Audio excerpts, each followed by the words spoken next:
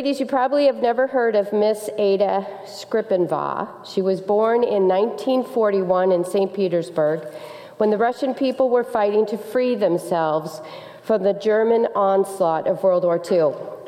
The enemy was eventually driven out, but for many decades there was no true freedom in her homeland. In the fall of 1961, Ada came to know Jesus Christ as her personal Savior. She was 19 years old. With her new faith came the impulse to share with others. So she purchased some postcards with a beautiful picture on one side, and then she wrote a poem on the reverse side. The poem expressed her perception of life and the need for people to find God.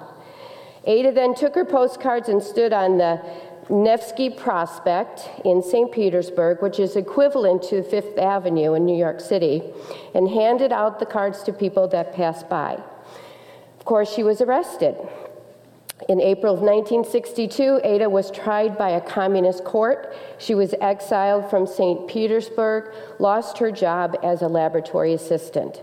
She was arrested again in 1965 and sent to a labor camp for a year. In 1968, she was arrested again and sent to a labor camp for an additional 3 years. Ladies, this is just one of thousands of stories of men and women who have suffered, who have been persecuted, and even martyred for their faith. During unrelenting persecution, Ada and many others have shared the message of Jesus Christ regardless of the cost. 1 Peter chapter 4 continues the dominant theme of the letter, which shows the reality of how to live fleshed out faith during oppressive circumstances. Believers in Jesus Christ should direct their hearts and minds towards living out the will of God, regardless of the cost. True believers must pay a price, but considering eternity, it's worth the cost. Here, Peter is writing to Christians who were suffering unjust treatment and persecution, encouraging them that they can have victory in their suffering.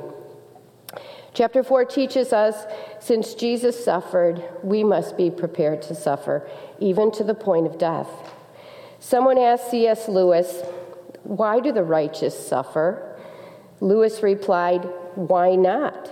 They're the only ones that can take it." True? We will see from this chapter how having the mind of Christ, along with serving and even suffering for God's glory, allows us to have victory in the midst of trials and suffering. Verses 1 through 6 will look at having the mind of Christ. Verse 1 of chapter 4 begins with, "Therefore, since Christ suffered for us in the flesh, arm yourselves also with the same mind, because he who has suffered in the flesh has ceased from sin." The "therefore" in verse 1 is referring to Christ's suffering back in chapter 3, verse 18, which states, "For Christ also suffered once for sins, the just for the unjust, that he might bring us to God, being put to death in the flesh, but made alive by the Spirit." The suffering that Christ endured was in part because of his righteous life. And in the flesh is a direct reference to Christ's death on the cross at Calvary. Christ suffered an agonizing physical death. He indeed suffered in the flesh for our sakes. Peter is pointing back to Christ's sufferings and was reminding his readers that Christ suffered unjustly because it was God's will. And having been put to death in the flesh leaves no doubt that Jesus' physical life ceased. It shows his humanity. The encouragement here is that Christ is our supreme example in suffering. Though he was sinless and without fault, he suffered unjustly, being innocent of no crime. At the cross of Calvary, our Lord and Savior endured the greatest suffering. He took all our sins upon his innocent and sinless body for our sake, gaining triumph over sin and accomplishing our redemption from the condemnation of sin. This is proof that good can come out of injustice. In Christ, we see the just suffering for the unjust. Ladies, when we think of what's going on in the world today, the unfairness, the injustice, we can be confident that someday all the wrongs will be made right. God can bring good out of all of the things that are unfair in this world. Christ is our greatest example that our suffering can lead to victory. By suffering the flesh, Christ willingly endured the pain and agony of crucifixion unto death. Verse 1 continues saying that since Christ suffered in the flesh, we too are to arm ourselves with the same mind. Some versions use the word purpose. And what is that purpose? What is this purpose that was made clear through Christ's suffering and death? A willingness to die. Our purpose as believers should be voluntarily accept the possibility that our suffering may lead to our death. We are to be prepared to embrace not only our need to submit to Christ, but also any suffering that comes with the result of our calling. We arm ourselves by having the mind that Christ may require our life. But even in death, we have victory, because Paul says, For to me to live is Christ, and to die is gain. Philippians 1:21. Like Ada and thousands of others, they knew the cost of serving Christ. They had the same mindset and were willing to die for the sake of Christ. Those that suffer and died for Christ's sake have ceased from sin. John MacArthur writes, "The worst that can happen to a believer suffering unjustly is death. And that is the best that can happen, because death means the complete and final end of all sins. The greatest reward, the greatest triumph of all in death is believers have ceased from sin." Oh, hallelujah, praise the Lord. Don't we look forward to that? In glory, we will no longer be under the curse of sin. Revelation 21:4, He will wipe away every tear from their eyes, and death shall be no more. Neither shall there be mourning, nor crying, nor pain anymore, for the former things have passed away. And what brings mourning and crying and pain? Sin. How glorious that someday sin will pass away. Our goal in life is to cease from sin, but we will not reach this goal until we are in glory. So we need to continue striving. Since we are identified with Christ in his suffering and death, believers can have victory over sin. We are now called to live for the will of God. In verse 2, it tells us to live the rest of our lives not for fleshly desires, but rather for the will of God. As one commentator put it, we are to put sin in the rearview mirror. Leave behind those things we've already spent too much time on. Believers are exhorted to live for the present in God's will, and all our sinful habits should be a thing of the past. And notice in verse 3 that Peter describes some of those sins: sensuality, passions, drunkenness, orgies, drinking parties, and lawless idolatries. These sins characterize life before coming to Christ. But now, with regenerated hearts, we live differently. We serve a new master, the Lord Jesus Christ. So now, instead of living according to the lust of the flesh, the lust of the eyes, and the pride of life, we now live for Christ. But this sudden transformation of becoming a new creature in Christ does not resonate with those that are yet not saved. And this is where we see that the gospel offends. Verse 4 says, in regard to these, which he's talking about, those sins, they think it strange that you do not run with them in the same flood of dissipation, speaking evil of you. Your family, friends, and acquaintances will be surprised, then offended, and often resentful when they see a change of behavior in your attitude and your allegiance to Christ. They will not understand why the things you used to find pleasure in are now offensive to you. Maybe you've heard things like, don't take things so seriously, loosen up. That's not so bad. You're just a stick in the mud, or you're no fun anymore. Those people often feel judged by you. They look at you as self-righteous, judgmental, rigid. Then they take it to the next level of speaking evil against you. They may even defame and injure your reputation with verbal abuse and slander. We've actually had neighbors that totally ignore us and won't even say hi to us because they know that we're believers. We've been called self-righteous and goody two-shoes. But ladies, when we are serious about living a righteous life, you will inevitably suffer persecution of all sorts. More than likely, God will not require your life, but persecution will come your way. It may come anywhere from being blocked on Facebook, which I've been, to losing your job due to your faith. In verse 5, Peter assures his readers that those who persecute and slander believers, those who live their lives in idolatry, indulgence, and have maligned believers will face judgment. They will give an account to him who is ready to judge the living and the dead. And those unbelievers, both the living and the dead, that practice such things such as slander and abusing Christians will give an account to the supreme judge, the Lord God himself. All the unsaved, both living and dead, will stand before the judge, Jesus Christ, at the great white throne judgment.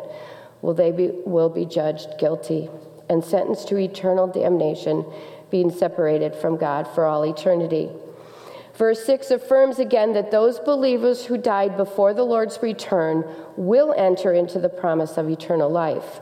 You'll remember when we studied 1 Thessalonians 4, chapter 4, verses 13 to 18, where Paul gives assurance to the Thessalonians that those believers who died did not forfeit the promises related to Christ's return. So just as Christ was crucified, was alive in spirit, and raised from the dead, so it is for believers who suffer physical death. Their spirits will remain alive and enter into the promise of eternal life. A famous hymn says, "While we walk the pilgrim pathway, clouds will overspread the sky, but when traveling days are over, not a shadow, not a sigh. Let us then be true and faithful, trusting, serving every day. Just one glimpse of him in glory will the toils of life repay. When we all get to heaven, what a day of rejoicing that will be. When we all see Jesus, we'll sing and shout the victory." Aren't you glad I didn't sing that? I did last night. Oh, and that's why I'm not doing it now. So our first point is that we are to have the mind of Christ. Verses 7 through 11 brings us to our second point, and that is serving for God's glory. In verses 7 through 11, Peter is exhorting and reminding his readers that the end of all things is at hand. In light of what Peter gives his readers, Peter gives his readers specific instructions as to how they should live. And although verse 7 says, "But the end of all things is at hand," the Greek word "end" actually means a consummation, a goal achieved, a result attained. It does not mean stop or cease. Peter is calling all believers to live fruitful lives for Christ, since we are in the end days. Christ could return at any time, so don't procrastinate in living for him. Have you yourself said or heard others say, "When I get older, I'll start serving the Lord," or "Maybe I'm just too busy. This season in life, I just have so much going on"? We don't know when that might be, so live for the eternal. We don't know when Christ will return. We need to live for the present. The coming of Christ should compel us to live godly lives. So in verses 7 through 11, Peter gives us 6 ways that we are to be exhorted to live in the light of Christ's return. In verse 7, we are to have self-control and be sober-minded in our prayers. We are to pray with a mind that is focused and alert. Our prayers should be well thought out, taken seriously, not nonchalantly or flippantly. We should put serious thought into our prayers and avoid being driven in prayer solely by our emotions, our passions, or our desires. Our mind should be fixed on Christ and his return. This is the direct opposite of verse 3, where unbelievers were given over to drunkenness. Next, in verse 8, we are to have fervent love for one another. I love this one. Fervent love means to be stretched. And during our leaders' meeting, one of our leaders said, she compared it to Christ on the cross, stretching out his arms as he loved us so much and died for us. Are you willing to love others in that same way that Christ loved you? Are you willing to be inconvenienced or perhaps rearrange your schedule to help someone? Are you compelled to love others deeply? Are you doing life with those in the church? This describes an agape love, which is sacrificial, love which is the highest form of love that there is. It is a willing decision in the mind, which translates into action. The goal of agape love is always to seek the good of the other person. I realize this may be difficult, especially when we have been wronged or hurt by another person. So that's why the end of verse 8, Peter tells us that this kind of love covers a multitude of sins. This verse is not saying we shouldn't point out sin or let ongoing sinful behavior continue, but rather, if we can let that offense go, we are to do so. We are not to bring to someone's attention every little thing. We must exhibit a love that is willing to be stretched, because love covers a multitude of sins. As we move into verse 9, Peter exhorts us to show hospitality. Hospitality is one of the ways we put the command to love one another into practice.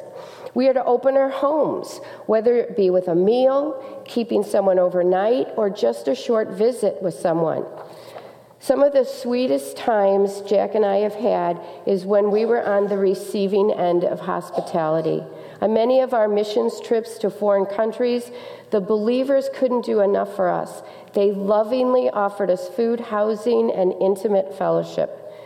They genuinely made us feel loved and cared for, even though we were in countries where we didn't speak the language. We felt extremely welcomed and loved. We never felt the need to be guarded, nor did we ever feel neglected. In love, they provided everything we need. Ladies, when you invite others into your home for food and fellowship, there's no need to provide a 10-course meal. My husband and I would be happy with peanut butter and jelly sandwiches. Actually, Jack would probably prefer peanut butter and jelly sandwiches. But seriously, it's about the fellowship. We just love the fellowship. There's nothing more welcoming to someone new in the church than to invite them for dinner. And ladies, we do this with joy, not with grumbling or complaining. When we truly love with the love of Christ, we don't focus on the extra work or expense or the duty. There's no blessing in that. Next, Peter goes on to tell us that God has given each of us at least one spiritual gift, which we are to use to benefit the body of believers. These gifts from God are not for our personal use. He gives them to benefit the body of Christ. The verse says we are to be good stewards of these gifts. So in other words, God has given us these gifts to serve one another and therefore show ourselves to be good stewards in the church, which ultimately gives God the glory. And ladies, don't be stressed or worried about what your spiritual gift is. Serve where you feel confident. Try new things to see if that is a ministry that you fit. More times than not, someone in the church will bring to your attention where they feel that you are gifted. Others often recognize that in us, but regardless, serve somewhere. Verse 11 divides these spiritual gifts into two broad categories: speaking and serving. Speaking gifts can include evangelism, preaching, encouragement, teaching Sunday school, leadership, and the serving would encompass providing for the needs of others: meals, babysitting, driving somewhere. Ladies, we are to use our spiritual gifts to build up the body, and also because that glorifies the Lord. In 1 Corinthians 10:31 says, "Whether then you eat or drink or whatever you do, do all to the glory of God." J.C. Ryle's observations on holy living still apply to all believers living in a world hostile to Christianity. He said, and I quote, "A holy man will follow after spiritual mindedness. He will endeavor to set his affections entirely on things above and to hold things on earth with a very loose hand. He will not neglect the business of the life that now is, but the first place in his mind, and the thoughts will be given to life to come. He will aim to live like one whose treasure is in heaven, and to all through this world like a stranger and pilgrim traveling to his home. This brings us to verses 12 through 19, and we end chapter 4, where Peter focuses on the suffering of a Christian for the glory of God. Verses 1 through 6, again, we saw the suffering of Christ, the just for the unjust. We just finished in verses 7 through 11 how we are to serve others for God's glory. So in these final verses, we see how we are to suffer for God's glory. I love how Peter begins this verse with beloved. This shows his shepherd's heart. Peter again is going to tell them some hard truths, so he wants his readers to first recognize his love for them as well as God's love for them. Because Christ suffered the just for the unjust, and because the end times are near, Peter is exhorting his readers, don't be surprised, don't be shocked, nor to think it strange the fiery trials that come your way. Because Christ suffered unjustly to the point of death, we too should expect to share in that suffering with Christ. And that validates the genuineness of our faith. In verse 12, the term fiery trials carries the idea of the burning of metals to refine them. The fiery trials in this verse could be a reference to the extreme suffering and martyrdom of Christians under Nero's reign, when believers were martyred by dipping them in tar and using them as living torches to light the guards of Nero. But regardless of the severity or frequency of suffering, all believers will suffer for Christ. Just as Christ suffered for you, you also will suffer. Our trials may come in all different circumstances. You may lose a job, a home, have a difficult marriage, suffer poor health. Suffering may be short-lived, long-term, but in some form or fashion, sufferings will come. Ladies, when you commit your life to Christ, you partner with him in his sufferings. 2 Timothy 3:12 says, indeed, all who desire to live godly in Christ Jesus will be persecuted. John MacArthur said, and I quote, for Christians, the confrontation with sin and the world often results in suffering, which is the promised cost of discipleship. Not maybe, but promised. We are to pick up our cross daily. Our persecution is inevitable and does not discriminate. We all are not surprised. And our trials don't happen by chance. They don't happen accidentally. God either ordains them or he allows them. Verse 13 tells us that we suffer for good. Our trials are for good and for God's glory. We are partakers we are partakers with Christ in our suffering. And suffering brings refining. Persecutions and sufferings for a believer are a refining process. It proves the genuineness of our faith and God's love for us. We are to rejoice in our suffering because believers who are persecuted for their faith in this life will have overflowing joy in the future because of their reward. Matthew 5:11 through 12a states, blessed are you when people insult you and persecute you and falsely say all kinds of evil against you because of me. Rejoice and be glad, for your reward in heaven is great. Our eternal rewards as believers are proportionate to the suffering that we endure here on earth. Romans 8:18 says, for I consider the sufferings of this present time are not worthy to be compared with the glory that is to be revealed to us. 2 Corinthians 4:17 affirms, for momentary light affliction is producing for us an eternal weight of glory beyond all comparison. Ladies, I know some of you have experienced a tremendous amount of suffering and pain. Some of you may feel you've experienced sufferings in the past that were beyond your ability to endure. Maybe some of you are presently experiencing that kind of suffering. But remember, our suffering is never wasted. God does use it for our good and his glory. And in heaven, there is a tremendous reward that awaits you. All faithful believers who have suffered for the sake of Christ, their reward awaits them. This is what we live for. This side of glory, we will have trials. We will be reviled for the name of Christ.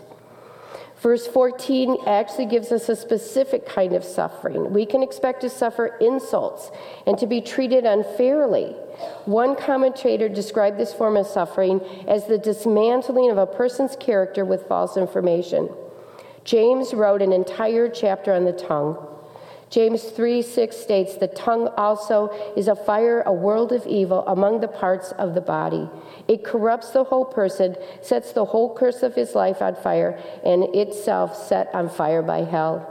But when we as believers suffer this injustice, we have the Holy Spirit dwelling within us to strengthen and refresh us. And once again, we are blessed and God is glorified.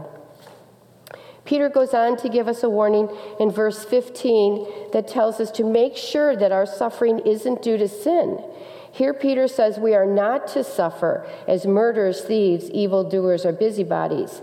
Not all suffering brings Holy Spirit relief.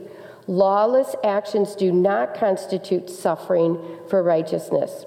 And although we may not see ourselves as murderers or thieves, we can relate to being busybody, gossips, or at times ones who might stir up trouble. Make sure you're not suffering because of sinful behavior, because your suffering may be the consequence of sinful behavior. There is no reward for suffering justly. Conversely, verse 16 says to not be ashamed when you suffer unjustly for Christ's sake. Don't be ashamed or embarrassed to be identified with Christ. Matthew Henry rightly said, "They shall not share with Christ in his glory then, that were not willing to share with his disgrace now." When we suffer unjustly, our faith doesn't bring shame, but conversely, it brings glory to God. When we are faithful witnesses to the world and we suffer for it, we bring him glory. We dare not be ashamed of Christ, even when we face ridicule or worse. Although God will forgive us when we repent for being ashamed of him, persistent refusing to be identified with Jesus could indicate that we're not true disciples. Verses 17 through 18 tell us that judgment is coming. For the believer, trials and sufferings can have a positive impact. One commentator stated it this way: the effect of persecution is to show up the church those who really believe and are prepared to stand firm, and those who do not believe and so fall away when under trial. A believer's judgment is chastening, which leads to cleansing and not eternal condemnation. Peter says in verse 18 that it's hard enough for those who embrace the gospel to work out their salvation in this life, but it will be tremendously worse for unbelievers on the day of judgment who live in disobedience and ungodliness. Conversely, for unbelievers, judgment is not part of a refining process, but rather is a judicial judgment resulting in eternal punishment and damnation. My last quote from John MacArthur sums it up by saying, "It is indefinitely better for people to endure suffering with joy now as believers, being purified for effective testimony and eternal glory, than to later bear eternal torment as unbelievers." Ladies, our suffering is not due to blind fate, again, or accidental happenings. When we suffer according to the will of God. As creator and sustainer of our lives, we can trust in him completely to finish the good work that he began in us, even if it requires our death.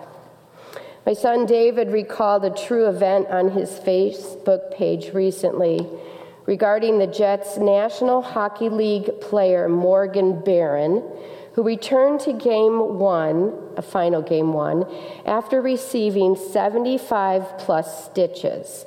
Less than a period after taking a skate to the face, Barron returned to the ice with a full cage over his helmet. Was this dedication?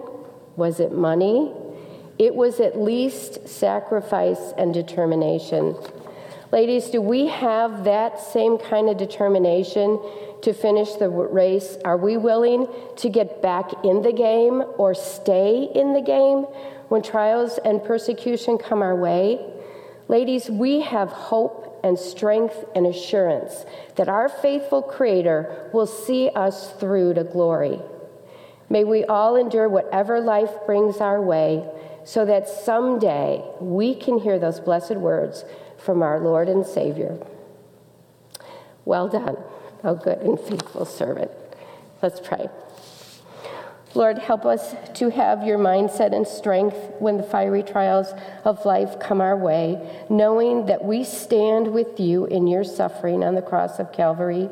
As we are in the last days, help us to exhibit to the world the love of Christ, so they may be jealous and ask the reason for our behavior, giving us the immense opportunity to share your love with them. May we do all to your honor and glory. In Christ's name I pray. Amen.